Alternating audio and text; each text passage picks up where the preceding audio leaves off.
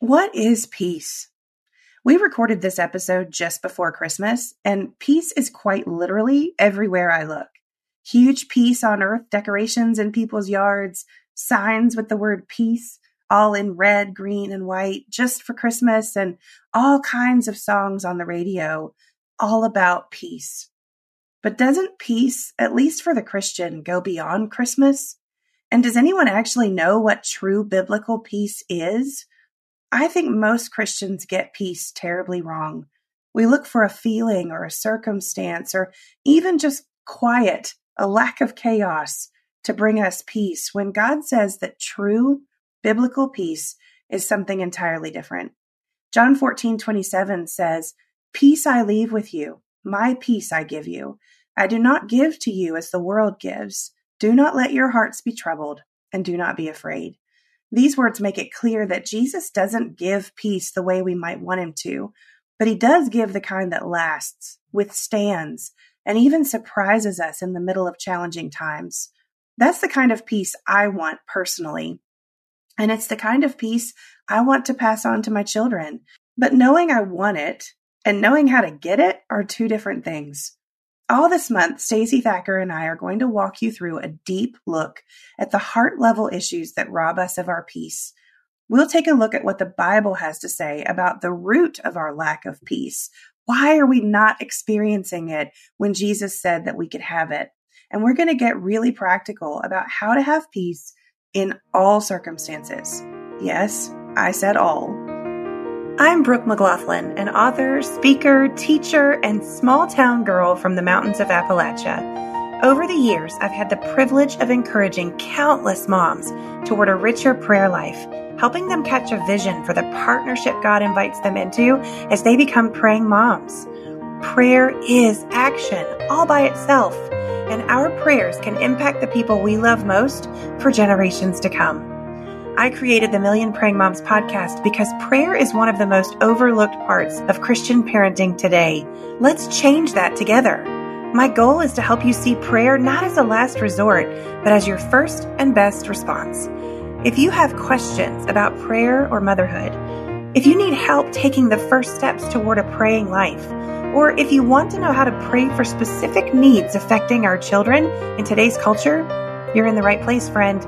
Prayer warrior or mom who's just starting the journey, all are welcome here. Let's get started. Stacey, how are you today, my friend? Take a guess at how many signs you've seen this month so far that have to do with peace. I would say quite a lot. I mean, if you're going to run into that at Walmart in the checkout as well as at church on Christmas Day, I mean, I think it's pretty prevalent, and I think it's a great topic. I know as I've come to the end of 2022 and moving into 2023, just from a personal perspective, I've been really empty and tired. And so sometimes I see those signs around and I just kind of chuckle and think, yeah, right. You know, like maybe I'm a little bit feeling empty and really feeling in the depths of that. But I know also at the same time, it's not bad to come to the end and the beginning of something empty, because that means I can be filled with good things instead. And so sometimes the Lord has to take and carve out space for his own truth to enter in. So I am personally looking really forward to this peace project, Brooke. And so you've said that Jesus doesn't give us the peace the way the world does. And so my first question is, what if I'm not okay with that? What if we have a listener right now whose Christmas was anything but peaceful? What if she's super frustrated about that? And I mean, really frustrated. Like, I understand this kind of frustration. Okay. So this is our friend and me as well. What do we do? What does God say? And what things does he say that are different for us? Well, first off, Stacey, I want to say that I get it. I have questioned the way that God works in my life, or why he did or didn't allow certain things to happen many, many, many times. And I'm pretty sure you have too. To answer this question, I think it's helpful to look at the first part of 2 Thessalonians 3:16. It says, "Now may the Lord of peace himself give you peace at all times in every way. The Lord be with you all." So this verse specifically says that the Lord is going to give us peace at all times in every way. And that is mind-boggling. And we'll get to that in a little bit. But it also teaches us that God is the Lord of peace, right? He owns it. It's his. And if peace belongs to God, that means he can give it the way he chooses. And I think, if we're honest, we sometimes wish that God would choose to do things differently in our lives. There's a lot of things that I wish God had chosen to do differently in my life, but I only wish that because I can't see the big picture. And I don't think about life the same way, the exact same way that God does. And so if I could see it, the big picture, or if I could see my life the way that God does, I would probably agree with his methods. For now, though, because we don't have those things, I just have to trust his methods. And that means giving myself over to God's plan. And the heart level issue here for me, and I think for most people, is that we're not God. It's hard. On some level, we can say, well, yeah, I know I'm not God. That's not a difficult concept. I know I'm not. But we live out our days, I think, a lot as if we are. And the living out of it, the living out of that knowledge is, in my opinion, what trips us up as Christians 99.9% of the time.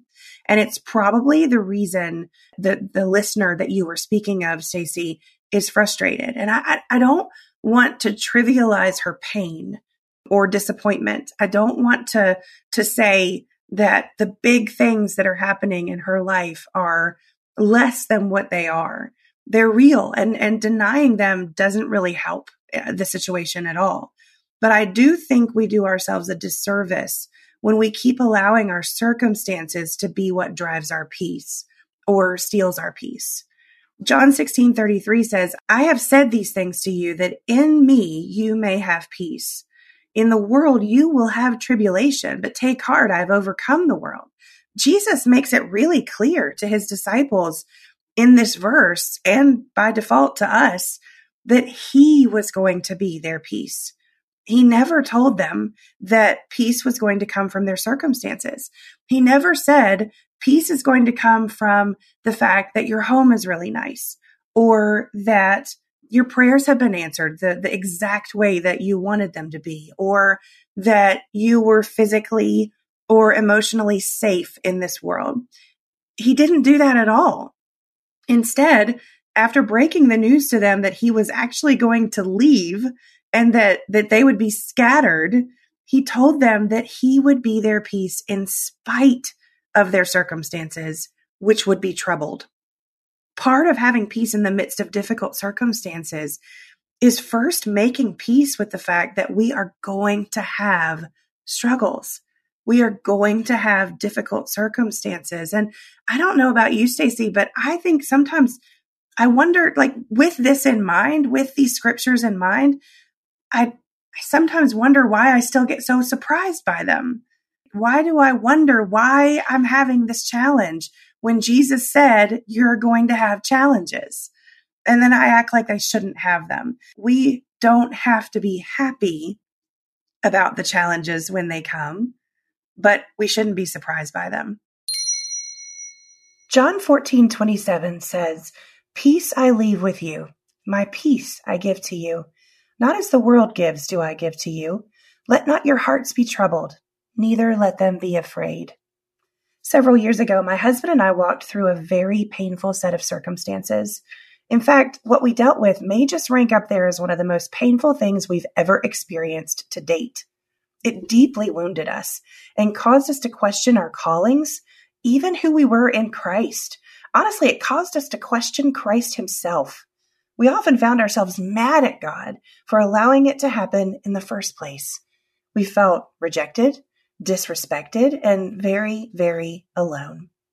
Throughout the months that followed, we were confronted by this pain over and over, up and down, like waves of discouragement throughout the seasons. Sometimes things were fine, and then sometimes they weren't. When things were fine, I was filled with hope. I felt peaceful in my relationship with God and others, and I went about my days feeling fulfilled in my Christian walk. But when things were not fine, I was filled with fear. I felt frustrated in my relationship with God and others, and I went about my days wounded, wondering if I really had anything at all to offer the kingdom of God. It felt very much like being on a never-ending roller coaster of emotions, like having a Band-Aid ripped off just as the wound started to heal, only to have to start the process all over again. John 14:27 specifically and clearly tells us that the kind of peace Jesus left us is not the same kind the world seeks to give us. And yet, so very often, I act like it should be. I could dwell on the longing of my heart to have peace in all my relationships, every circumstance, and with each new day, but that only means I want to control what happens to me, and that I don't trust the God of the universe to give me the challenges I need to make me more like him. The other option is to choose the gift of peace Jesus died to give me. If I choose to look at Jesus as my peace, then anywhere I look, I see peace. Anywhere I go, I see peace. And any decision I make, I have peace. Peace doesn't always come from what's happening in our lives, from our relationships, or even from making good decisions. We just are not promised that kind of peace. But we are promised the peace Jesus gives. That kind of peace transcends any other and gives us the ability to release difficult relationships, circumstances, and even deep, deep wounds to the only one who can change them. I invite you to step off the roller coaster of your own life and choose instead to walk with the gift of peace Jesus died to give you, himself. Grab your copy of Everyday Prayers for Peace at millionprayingmoms.com or anywhere books are sold. Wow, that's so true, Brooke. I know that's true in my life. And I think going back to what you said about God, seeing the bigger picture and that we're not God, in this particular scenario in this scripture, this is not only was he going to leave them, but Jesus was about to go to the cross. He was going to die a very unpeaceful death. It was going to be brutal. It was going to be terrifying. And he knew things were about to escalate. And so just having that truth ahead of that time was to be an anchor for them. Now, I'm assuming in the midst of those circumstances, guess what they did? They forgot. I don't mean to project on the disciples, but I'm assuming because that's what I do. I forget those things. When things aren't going my way, I have to re-anchor myself back to a truth like this verse in John 16:33. We have to go back and remember what he said. I'm so forgetful in those seasons. Okay, so the title of today's show and what we've listed as the number one, get this, the number one reason people experience a lack of peace is because too often we try to stuff a worldly definition of peace into a biblical one. And that's really interesting because sometimes it's easier to remember the worldly definition than the biblical definition. And because my mind is going to leak it out, we're going to spend some time here on this biblical definition. Yeah. We've touched on this a little bit over the last couple months as we've prayed through some peace and introduced the topic of the new prayer journal, Everyday Prayers for Peace. I've touched on this, but I want to go a little bit deeper into it today. One of the things that our team came across in the scriptures early on as we were researching these everyday prayers, prayer journals, this whole line or library of books that we have started was that things like peace and joy and patience are not feelings, they're fruit. And that comes directly from Galatians 5. Galatians 5 is kind of special in our family. I'll just tell you this quick story. We have a couple prayers in our family that my boys call special prayers. And one of them is from number 6.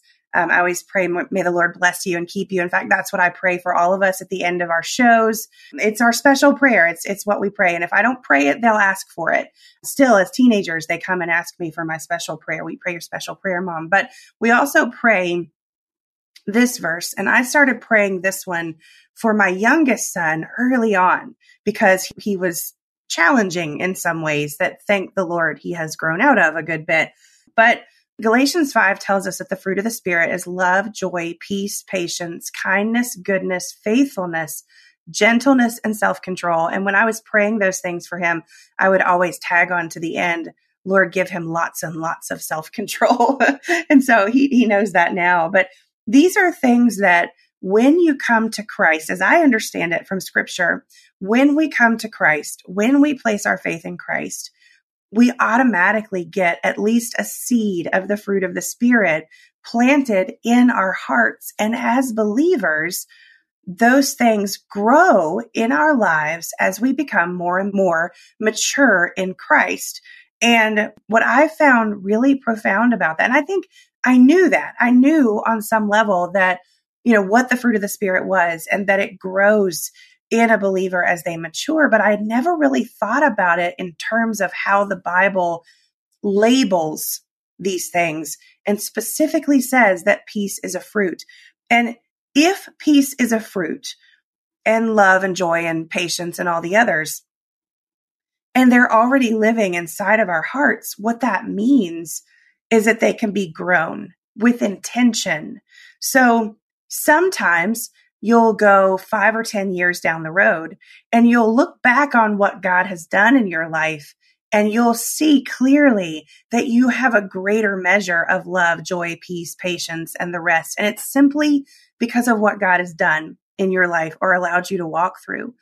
Other times, you can look back on your life and know that you intentionally chose to grow the things of God in your life by your own actions. So things like pruning the things that are not of God in your life. I mentioned last week as we were talking that I have a tendency to kill flowers. And my mother often shows up at my house and she'll say, Brooke, you need to deadhead these flowers. You need to prune these flowers or they're going to die. Sometimes she feels so passionate about it that she'll just stand there and do it for me because she knows I'm not going to do it if she doesn't do it. But that's what it takes.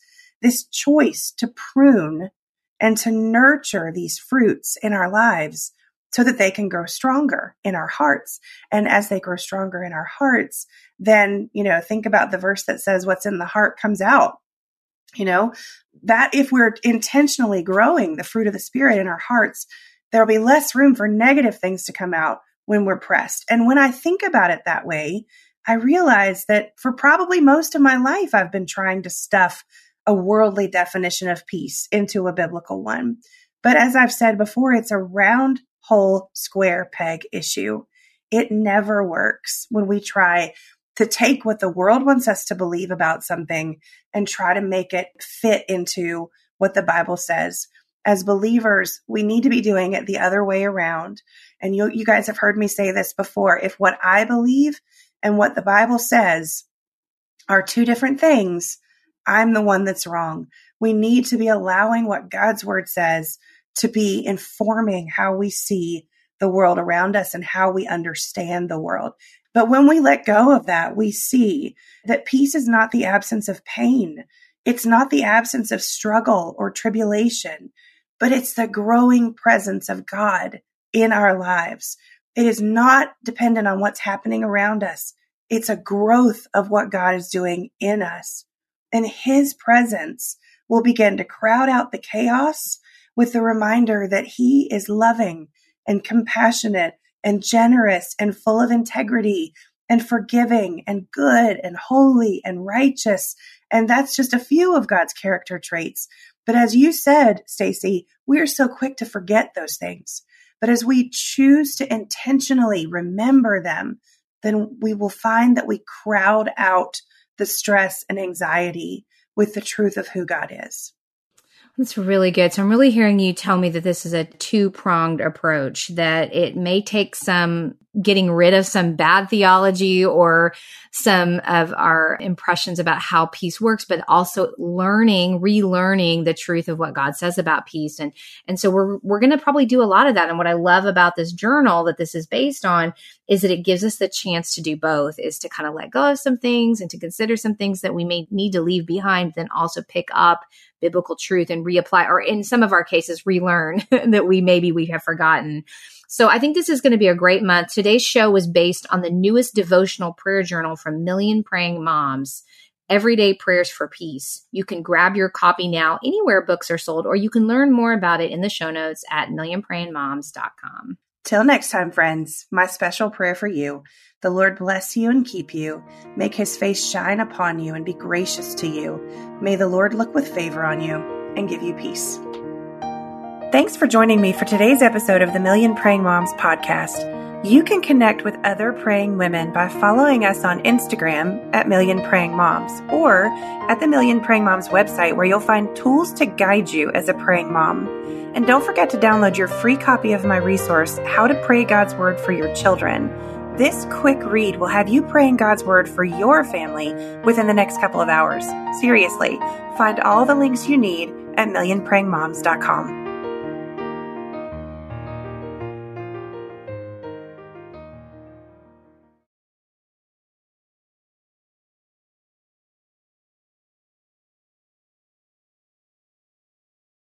This is Chris Christensen, and back in 2006 I started a simple project.